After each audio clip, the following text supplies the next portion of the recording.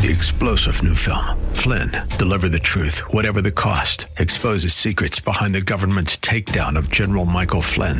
Flynn knew what the intel world had been up to. He ordered the first audit of the use of contractors. This set off alarm bells. He told the truth. He was the most dangerous person for Donald Trump to hire. They had to get rid of Flynn. Flynn, Deliver the Truth, Whatever the Cost. Available now. Watch it today. Go to salemnow.com. salemnow.com. And now back to Lifeline with Craig Roberts. There's much imagery within Scripture speaking about the sense of protection that God affords us, that we are sheltered underneath His wings, that we can find His bosom as a refuge from the storms of life. And certainly, boy, literally, we're facing storms of life in every way and every manner of late here, both the storms of life that fall from heaven in the way of rain and just the day-to-day challenges of living. And so finding a home, finding a place that provides that sense of refuge from in and out of the storm, be it the literal storm or the storms of life, is critically important. And Refuge Church of Concord is providing just that kind of environment. Joining me right now is the senior pastor of Refuge Church, formerly known as Park Haven Community Church, Pastor Steve Wilhite. And Pastor Steve, great to have you with us. Thank you for having me. Now, I'm curious, in relationship to the name change, there's got to be some strategy behind that, because in my mind, it so aptly encapsulates really the position that the church should be providing to not just the body of Christ, but to those out there, too, that are seeking answers and trying to come in from out of the storm and find that safe place, that safe haven. Yes, it's very true. We are definitely a refuge. We became a refuge, if I may. We became Refuge, changed the name from Park Haven because the community, the demographic that we're in, didn't really relate to what a Park Haven was, even though we tell them the story of 70 years ago when this church was planted, that the community was called Park Haven Estates. And so the name was adapted then. And we took the name of Park Haven as part of the community.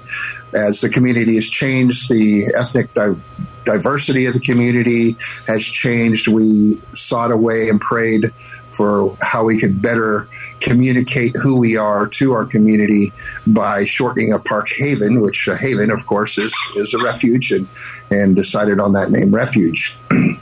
We're a church that cares, and we do so by loving anybody and everybody that comes to our doors. And as you said earlier, a refuge for those caught in the storms of life and a place where hope is restored. We have such a great opportunity in the demographic that we minister to. We are the only evangelical church within a quarter-mile radius, and we have 32,000 people to serve in this demographic. So, tell me a bit about your involvement with the ministry. Just before we came on the air today, you mentioned that you're coming up on your 15th anniversary as senior pastor there at Refuge. How did this all start for you? What drew you in? Well, 40 plus years ago, when I gave my life to Christ and confessed Him as my Lord, the very first thing the leadership did was say, we've got to go out to the highways, the byways, and so it's what I've been doing for about 40 years, is helping the needy and the poor. And what drew me into this church is my grandparents helped plant this church 70 years ago. So I was here as a little boy, and then on and off through the years, I'd done some church plants and a lot of music ministry in prisons and jails and biker ministries and things like that kept us really involved with the needs of people who were just struggling with life, just the day-to-day struggles of life. And so we've had this great opportunity.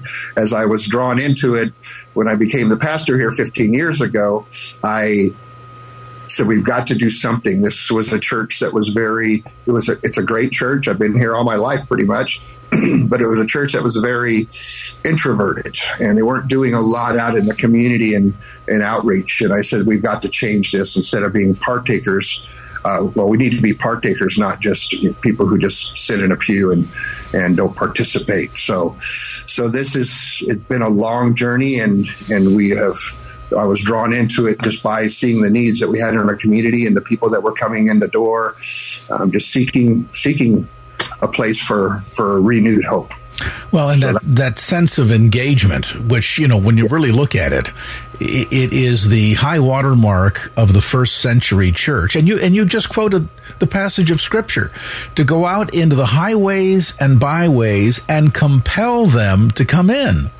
Sadly, today, there's a growing number of churches that take a slightly different opinion, a different approach. They hang out a shingle and say, we'll build it and they shall come. But do they come? And if they come, do they stay very long? Do they find what they're looking for when they come?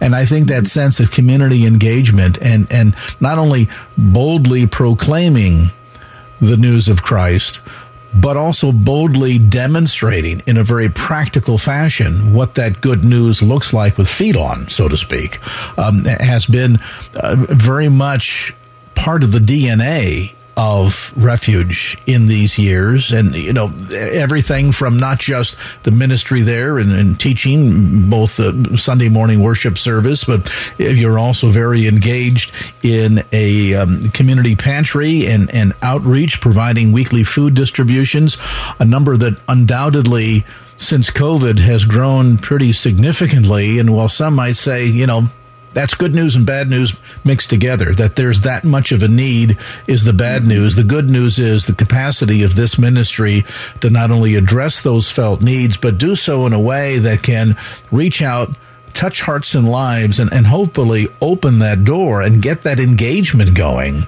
Really, I would imagine to some degree must be sort of the, what should we call it, the secret sauce of ministry there at Refuge.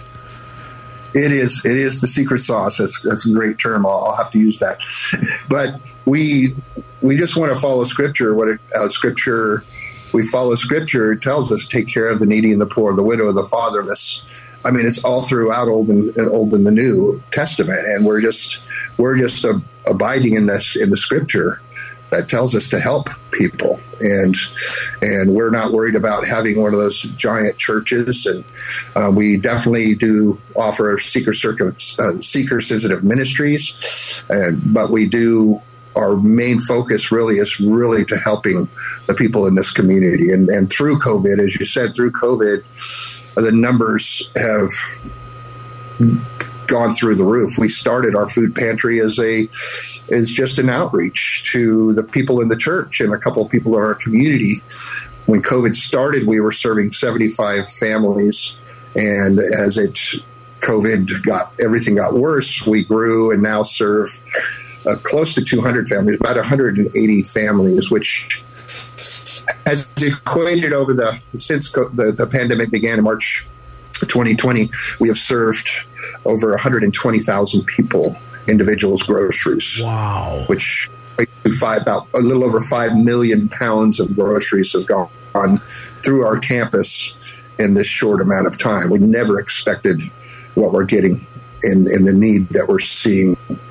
It's very great. And the sheer number of touches, I look at each and every individual that comes to receive weekly, monthly, one time only, and their family members.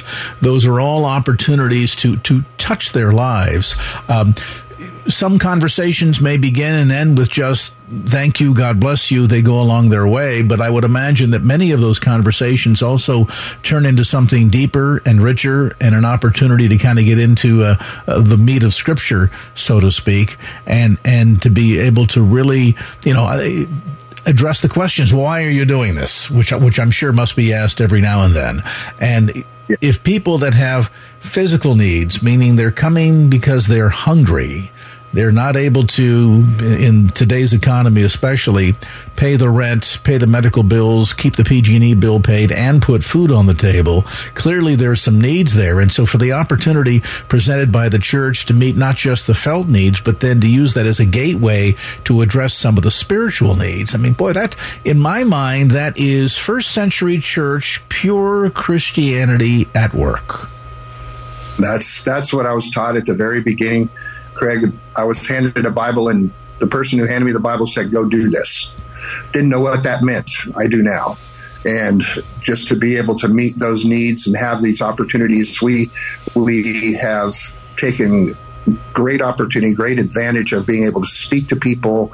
We put scripture verses in the bags every week, words of encouragement. We also pray. We've had a number of people come to Christ through this. And like I say, we're still a small church, but we had to start a Spanish ministry as well, and which we did last year. And that ministry is growing. And so we are definitely seeing some outcomes, some good results from ministering to people, not only, like you said, the felt need, but the spiritual needs that are here. And we have with our Hispanic community, we have a predominantly Catholic community, but we've seen a number. In fact, we baptized one young man on Sunday who came from the Catholic faith, and he's actually the guy who's serving as staff on the outside that I spoke of earlier. So we've just, if we have everyone come to church that we've been ministering to, we'll need a bigger boat. We'll need a bigger boat. But we do minister to people daily throughout the community for all kinds of needs, from our unsheltered friends and neighbors to those, like you said, who are struggling with their utility bills and feeding their families and working and, buying the kids clothes. And we work with schools here in the community as well. In fact, we're getting ready to start a kids club in one of the schools. It's about not 3/4 of a mile away from us here. The lowest scores in the district, and probably pretty much some of the lowest scores anywhere in the schools, and absenteeisms and the test scores. And it's a school that has no PTA, no involvement with these children, and we are going to bring that into the community as well. So that's got to require not only a degree of sensitivity, meaning an awareness of what's going on in the community around you, where the felt needs are, where the pain is, but also willingness to get out there and take some risk, because some people say, well, what if it doesn't work? What if we attempt to do this and it turns out to be a total failure? And I would suspect Jesus' answer would be, well, if it doesn't work in this town, shake the dust off your shoes and move on to the next one, but keep moving, keep doing. Our conversation today with Pastor Steve Wilhite, Senior Pastor at Refuge Church of Concord. A brief timeout, back to more of our conversation in just a moment. And now back to Lifeline with Craig Roberts. Welcome back. We're talking today with Pastor Steve Wilhite. Pastor Steve is the Senior Pastor at Refuge Church in Concord. Pastor Wilhite, let's return to our conversation just prior to the break. Now, as we mentioned earlier, it seems like the real key here is engagement. You talked about doing of the word a moment ago, and some uninitiated might say, oh, well, he misspoke. You don't do the word. You read the word. You read God's word. And certainly that's true. But that's what you do with the reading of the word afterwards that moves from the reading to the doing. And maybe you can comment on that, Pastor Wilhite, because there's a growing number of Christians that seem to kind of get stuck. If you can get them to read the word in the first place, the reading is one thing, the application is another, and almost as if there's a sense that, well, I'll read about it, but when it says to go out in the highways and byways, well, that doesn't mean me. I mean, I don't have the ability to memorize scripture to go and share my faith. That's just, that's what the evangelist does. But I'm here to support them all the way. Speak to that, if you would.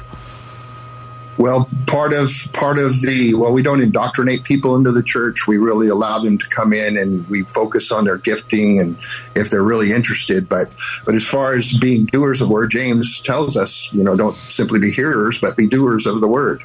And these are the key things. So we go through scripture and we find out, okay, what is God saying to do? And, of course, everybody goes to Matthew 28, go and make disciples. Well, how do we do that? So we do have a lot of people that are trying to find a way into the church, and we're having to overcome a lot of obstacles because of previous hurts and presuppositions about the church, but we encourage to go and make disciples, but to be a doer of the word is to go out, and it's not all works based. You have to have a great deal of faith and trusting in God when you're going out and to do what he wants us to do for the day. We pray every single day, God, whatever you have us to do today. I don't consider anything an interruption or an imposition to have somebody burst in the door and having a need. And like James 1:27 is our key verse here, and that's a pure and undefiled religion in the sight of our God is this, to take care of the widows and orphans in their distress, and to keep yourself unstained by the world. And so we walk in that light, and we just try to just spread that joy. And a lot of people do have, as you mentioned, they do struggle with coming into a church situation because there's so much bad, there's so many bad things being spoken about the church, when in actuality, of the people that you should see the great joy and the accomplishment, the fulfillment that people get. I've got drug addicts out there that were formerly drug addicts, and one guy is an alcoholic. He was on the streets for 40 years just seeking God. We had a warming shelter, and he came and received Christ. There's a former gang member. He's from the south side of Chicago, who he was in front of the church on a distribution day. He was attacked and stabbed 37 times and left to bleed and die in the street. Well, he was in intensive care, and this guy came to the church one Sunday after church and jumped in my truck window and crying, "I need Jesus," So we don't. I didn't say, "Well, no, we're off to lunch. Come talk to me tomorrow."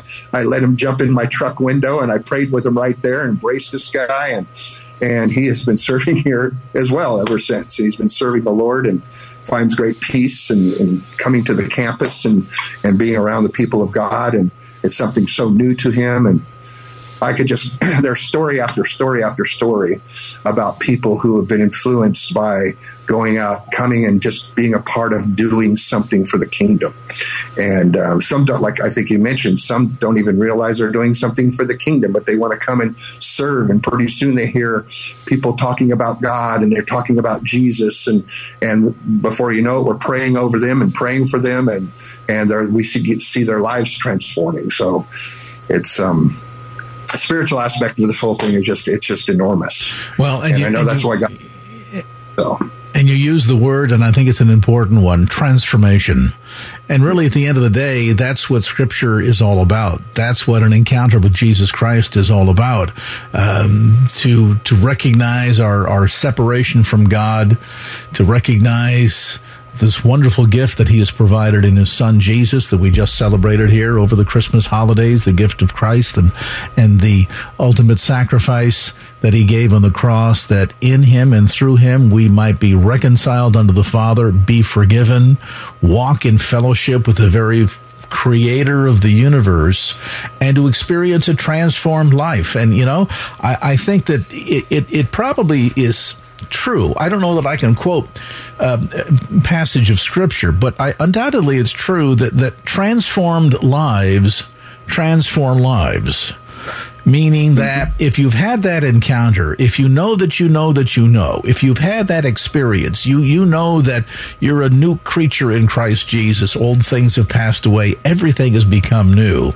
There is that deep sense of excitement in your own life, having experienced an encounter with a living God. Then I think this is something where, people oftentimes say, well, I just don't want to impose my beliefs on others, or, my faith is a very private thing. I don't like to talk about it. I would be inclined to say that's probably indicative of somebody who is, number one, terribly spiritually or scripturally rather ignorant, and secondarily, may or may not have experienced genuine transformation in Christ. Because in my mind, if you have genuinely experienced that transformation, then engaging with others, sharing your faith, meeting felt needs, being out there in the highways and byways, as we spoke of earlier, is not something that you feel you're forced to do. It's something that you feel compelled to do. It's practically in your DNA to shout it from the housetops. Our conversation today with Pastor Steve Wilhite, Senior Pastor at Refuge Church of Concord. A brief timeout, back to more of our conversation in just a moment. And now back to Lifeline with Craig Roberts. Welcome back. We're talking today with Pastor Steve Wilhite. Pastor Steve is the Senior Pastor at Refuge Church in Concord. Pastor Wilhite, I want to come back to where we were talking just prior to the break. I think the preaching of the gospel and demonstrating what transformed lives as a result of the gospel look like has got to be not only clearly the key to what God is doing at Refuge Church of Concord, but I think to the sort of macro viewpoint, it really comes down to, I think, what the church globally overall needs right now, to revisit who we are and where we sit, not only in terms of our relationship with God, but most importantly then, with this great gift that we have, what are we doing with it? Are we hiding our light under the basket to not be seen by anyone because we're afraid the wind might come and blow it out? Or are we setting up tall on top of the candle stand for all to see? Being the light, yes. Letting our light so shine. Tell me a bit about day-to-day life at Refuge Church. You mentioned earlier about a growing, diverse congregation, and a lot of that diversity coming because you're growing where you're planted. The neighborhood changes, and therefore the church changes. What else? It does change. We do a Wednesday night, I think I mentioned earlier, we do our Wednesday night dinner with the neighbors, and we do have neighbors with houses, neighbors that are unsheltered. We welcome we have day laborers that come in for the dinner. We have a catering company from Oakland that will bring food to us. We have some great people here that are volunteer. They cook stuff at home. We don't have a commercial kitchen yet. We're really working on that. They cook stuff from home, and they bring it, we warm it, and we just have some fantastic gourmet meals. We have a former restaurant owner who's on staff here, food pantry staff. He's the admin in the office. He and his daughter, he owned an Italian restaurant here in Concord for years, and they have brought some things. All the meals that our neighbors are going away with are just or eating with us. They don't always stay, but the meals that they're getting are it's not just pizza every week or something, and which we do serve pizza, but that's our Wednesday nights, and we've had just a number of people that have come that were in the line again. They want to know, okay, well, what's really going on in here? So they start to dig deeper and have a greater interest in seeing why we're doing what we're doing, and why are you guys always so happy, and why is there so much joy around here?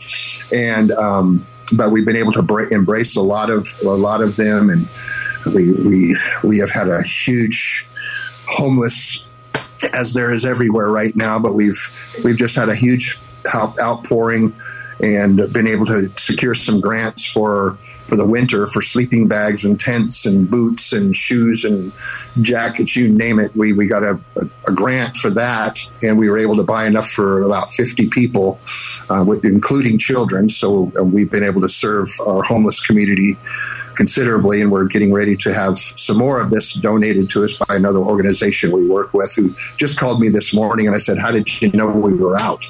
So it's all God thing. And so and God says, our motto around here, Craig, just to let you know, our motto is, if God gives it to us, we need to give it away, so he'll give us more. And we do that every single week. We continue to give it away, and he gives us more.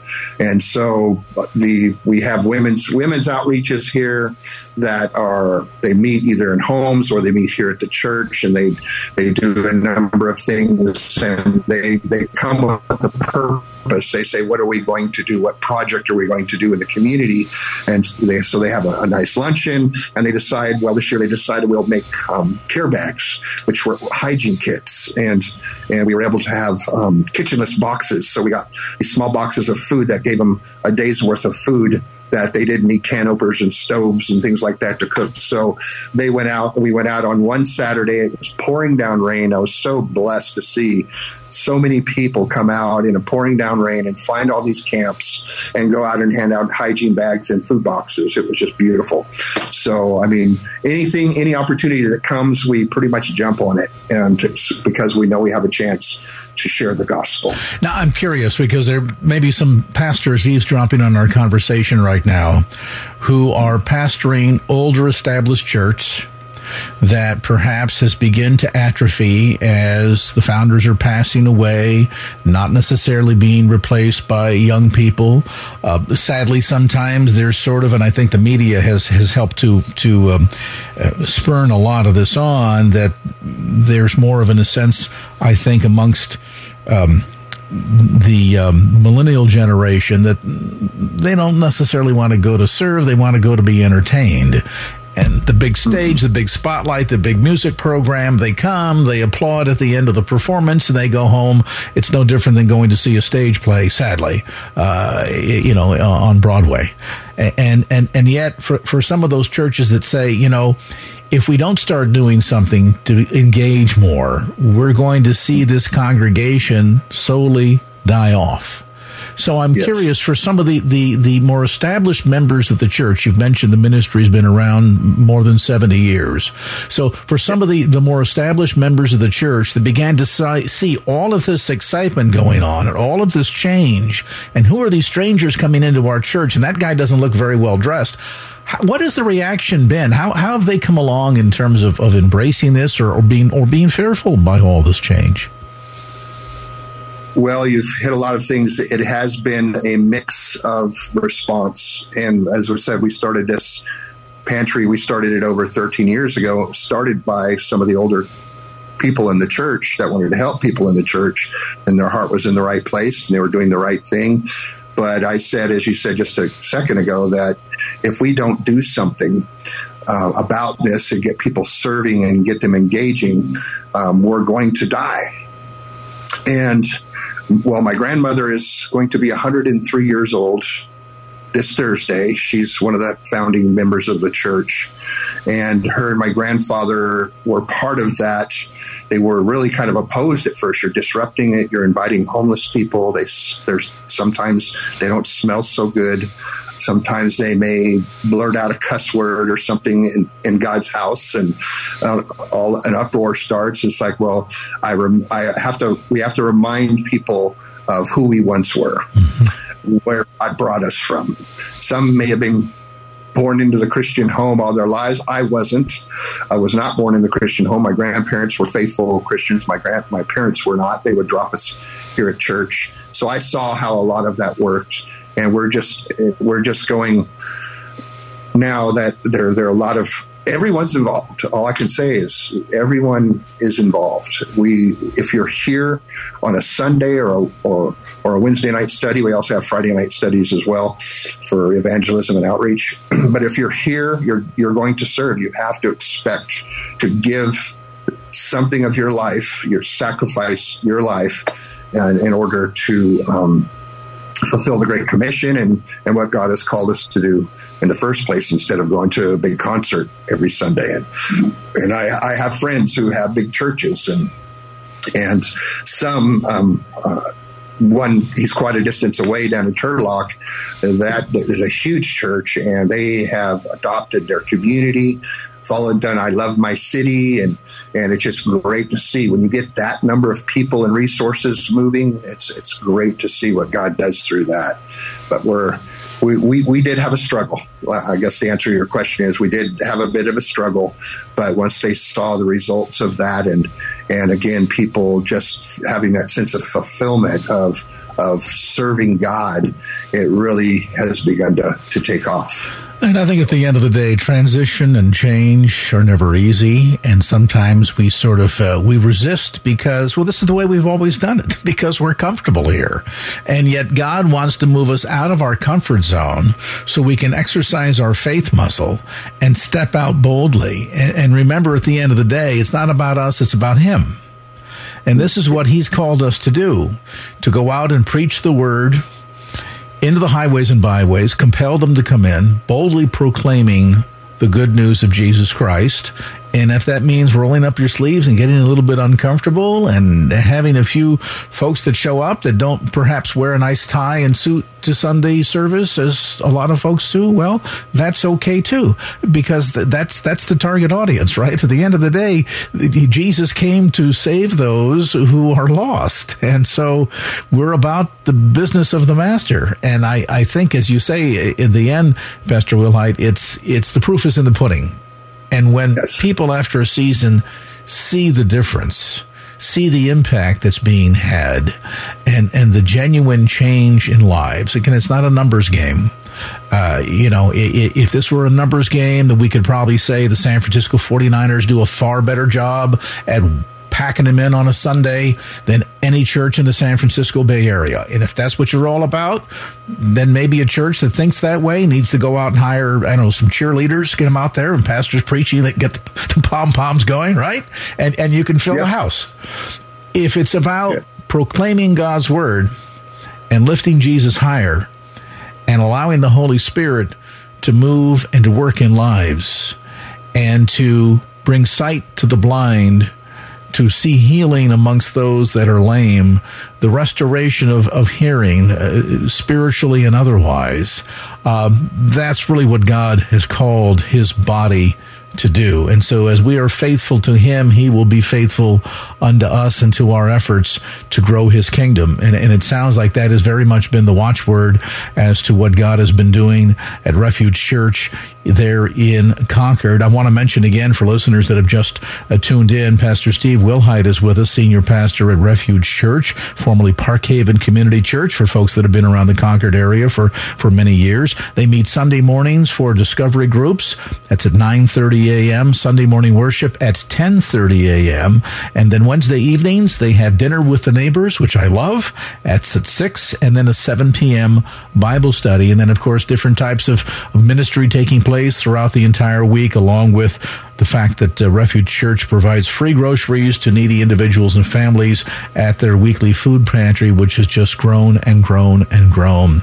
Our conversation today with Pastor Steve Wilhite, senior pastor at Refuge Church of Concord. A brief timeout, back to more of our conversation in just a moment. And now back to Lifeline with Craig Roberts. Welcome back. We're talking today with Pastor Steve Wilhite. Pastor Steve is the senior pastor at Refuge Church in Concord. Pastor Wilhite, let's return to our conversation just prior to the break. Now, as you look forward, Pastor Steve, what's your hope? What's your vision for the future of this ministry in Concord? Well, our hope and vision for the future is to see a community thrive for Christ. And that's the broad vision, and that is through spiritual and economic development. We have people who live on $12,000, $14,000 a year in this community. That's a median income. But our focus is to plant other churches. We have a number of Iranian, Afghani, Algerian communities growing, and they're kind of isolated, and having them come here and to be able to mingle with other people in line and talk to other people and find out, hey, we all have needs and we're all here to support each other. We're hoping to plant a couple of other churches. My big vision and goal in this year, in the next 2 years actually, is to start apartment churches. It's been done before, and it's been done successfully, and we don't have any here. And we have prayed and earmarked 5 different apartment complexes to have couples go in that have been trained in evangelism, and possibly pastor and wife, or a young pastor for internship, and they move into this apartment complex, and that becomes their church. And so it's their responsibility to grow that. And then we would have larger meetings, maybe once a month or so, and anybody could come to the English or Spanish or whichever number of services we have. We do need a bigger boat now, or we're running out of space, and we need more space, and things are growing, and And so that's the big deal. And see, our food pantry program would expand to having more advocacy. We have a number of partners in the community that we work with, where anybody from the city to the county to other churches. We work with probably about 8 other churches we work with here in the community that have caught the wave. They've caught the vision, and they come and serve and help provide financially. And so we're not a secret. We're not the best kept secret in Concord. So we really like to be out there. I spend a lot of time doing that, working with our mayor and city council and people like that in our police department, because we have a real bad crime problem here. We're trying to alleviate that, and it's had an effect. Like I said, we have, two former gang members that are here serving in our pantry today. So that's our focus, is really being out there. We're going to plant some more churches in this next year, probably 2 more. Whether they're here at this location or not is another thing, because we're out of space. But we're really just focusing heavily on the people we've been serving and just loving on them, trying to meet their needs. In larger capacities. I had an organization call me today, say, we want to pay PG&E bills, and we want to give you more homeless materials so you can continue to reach out to the homeless. So it's an ongoing thing, and we're spirit-led. I think a lot of the conversation we've had today has been spirit-led, where we're just spirit-led, and when God brings something to us, I don't have a habit of saying no, and sometimes maybe I should, but when people want to give us things, we gladly accept it. We find a use for it, and we just keep giving it away. And again, God keeps giving us more. So, and I like the idea when you talk about essentially adopting an apartment building and having a presence there, and almost effectively, the term I would use is almost creating a house church, yes, where people of that apartment community can find a place to go and not have to go all the way down the street, not have to even leave the building, and to be able to find fellowship there. I mean, you think about it. That was the first century church. There were no steeples, pews, parking lots, worship orders, Sunday morning bulletins. None of that existed in the first century church. It was all very organic. And, it's a word we often hear in the grocery store these days, but I think there's also practical application from a spiritual standpoint. And it sounds like a big part of your ministry has been just that, organic. The need kind of rears its head, and the opportunity to meet that need begins to emerge, and people are suddenly saying, okay, what can I do to help? And to see that just kind of come together naturally, and the sort of impact that it's allowed you to have right there in the community, so that instead of writing the final epitaph on a church, as the congregation grows older, people move away, and interest seems to wane, here you are talking about not just the next chapter, but how the church that was struggling maybe years ago is suddenly now, with a sense of empowered envision, looking forward to how can we start daughter churches? How can we continue to, essentially grow this ministry and see the outreach being taken even beyond the realm of where God initially planted us geographically to reach again those highways and byways. Those highways go pretty far, and I just think it's wonderful that there's been a sense of true obedience and risk taking, quite frankly, amongst yourself and church leadership, to say, we're not perfect.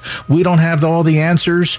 We just know that whom God calls, he equips. And so here we are, let's go and do, and watch what the Holy Spirit does. And in doing so, then see God glorified. Amen. For folks that are new to the San Francisco Bay Area, Pastor Steve, and they've been intrigued by our conversation today, just give us a quick snapshot again, kind of run down where you meet, service times, locations, and what folks will find at Refuge Church. Okay, we meet at 1187 Meadow Lane in Concord here. It's called the Monument Corridor. And our meeting times are 9:30 for discovery groups, 10:30 we start our church services. We do have online streaming, so if you want to check it out and kick the tire, so to speak, you can do that through our Refuge. What is that? Our Refuge Facebook. It's live stream. And then we can just, I would say what you can expect when you walk in the door. Welcome. We don't have people that come on purpose to welcome you or anything. We do have people planted at the door, but you're going to be loved by everybody. And that is what we really encourage you to do, is just love on people. Loved on, you can expect to have a good time in worship and hear a message that is relevant to today. And and you would expect not to have to feel, you would feel comfortable being here, but not to come and plant yourself in a comfort zone. Because we're a church that is about action, and you've mentioned it a couple of times, like the first century church. I took church history. They said, "What do you want to get out of the class?" I said, "I want to know where it all went wrong. Where did we get away from, doing what God has commanded us to do, to helping the needy and the poor, and being out there and going and ministering to people in our community and the world." And where we went wrong is we stopped being that first century church. We stopped serving in such a way as to give of ourselves everything that God calls us to give. So that's what people can expect to see, that kind of an attitude and to be embraced. And we don't do a lot of physical embracing because of the COVID thing, but some people say, I'll hug you anyway if they want it. But it's prayerfully a place where you would come to, if you have a need as far as you're going through struggles in your life, you're going to be prayed for. If you are losing hope, we want you to know that we can help you to regain your hope and your faith. People are going through crisis of faith during these times, and we just hope to be that place. But we also encourage people from outside of this community to come, and we do need good leadership, good strong leadership, and to help to develop other leaders and help our interns as they come through. There's so much happening. There's so much to expect that you could encounter here on a Sunday or a Wednesday night or a Tuesday. You never know what's going to happen, and it's always a blessing. So that's what I would encourage people to come and see that for themselves and to experience what God is doing here. Refuge Church, formerly Park Haven Community Church of Concord, a place to, well, quite frankly, a place to grow and a place to serve. Again, meeting Sunday mornings for discovery workshops at 9:30, worship at 10:30 a.m., Wednesday evening 6 p.m., dinner with the neighbors, followed by Bible study at 7 p.m., all happening at 1187 Meadow Lane in Concord. Details on the web at refugecares.com. That's refugecares.com. Or you can call the church directly at area code 925-671-0702. That's 925-671-0702. And our thanks to Senior Pastor Steve Wilhite for being with us. Pastor Steve, thanks so much for the time today. Thank you so much for having me. Well, that's going to do it for this edition of Lifeline. Thanks so much for being with us. And if there was anything you heard on today's show that you'd like to hear again or share with a friend, grab a copy of the Lifeline podcast. Simply log on to KFAX.com. That's KFAX.com for the Lifeline podcast. Our producer is Wanda Sanchez. I'm Craig Roberts. Till next time round, remember, just don't keep the faith. Get out there and share it and make it a great evening. So long. Opinions expressed in the preceding program do not necessarily represent the views of the ownership, staff, or management of KFAX. Copyright Salem Communications, all rights reserved.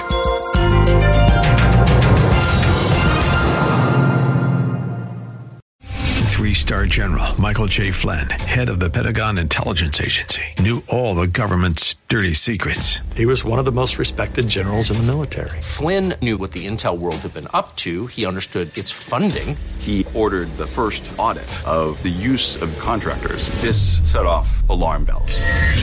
The explosive new documentary, Flynn, Deliver the Truth, Whatever the Cost, uncovers the facts behind this scandal. Flynn told the truth. He was the most dangerous person for Donald Trump to hire. I find out the worst enemy that I'm going to face in my life is right here in America. They took my assessment and they wanted me to change it. And I was like, I'm not changing it. They had to get rid of Flynn.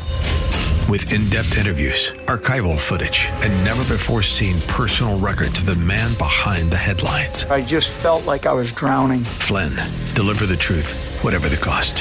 Available now. Watch it today. Go to salemnow.com. salemnow.com.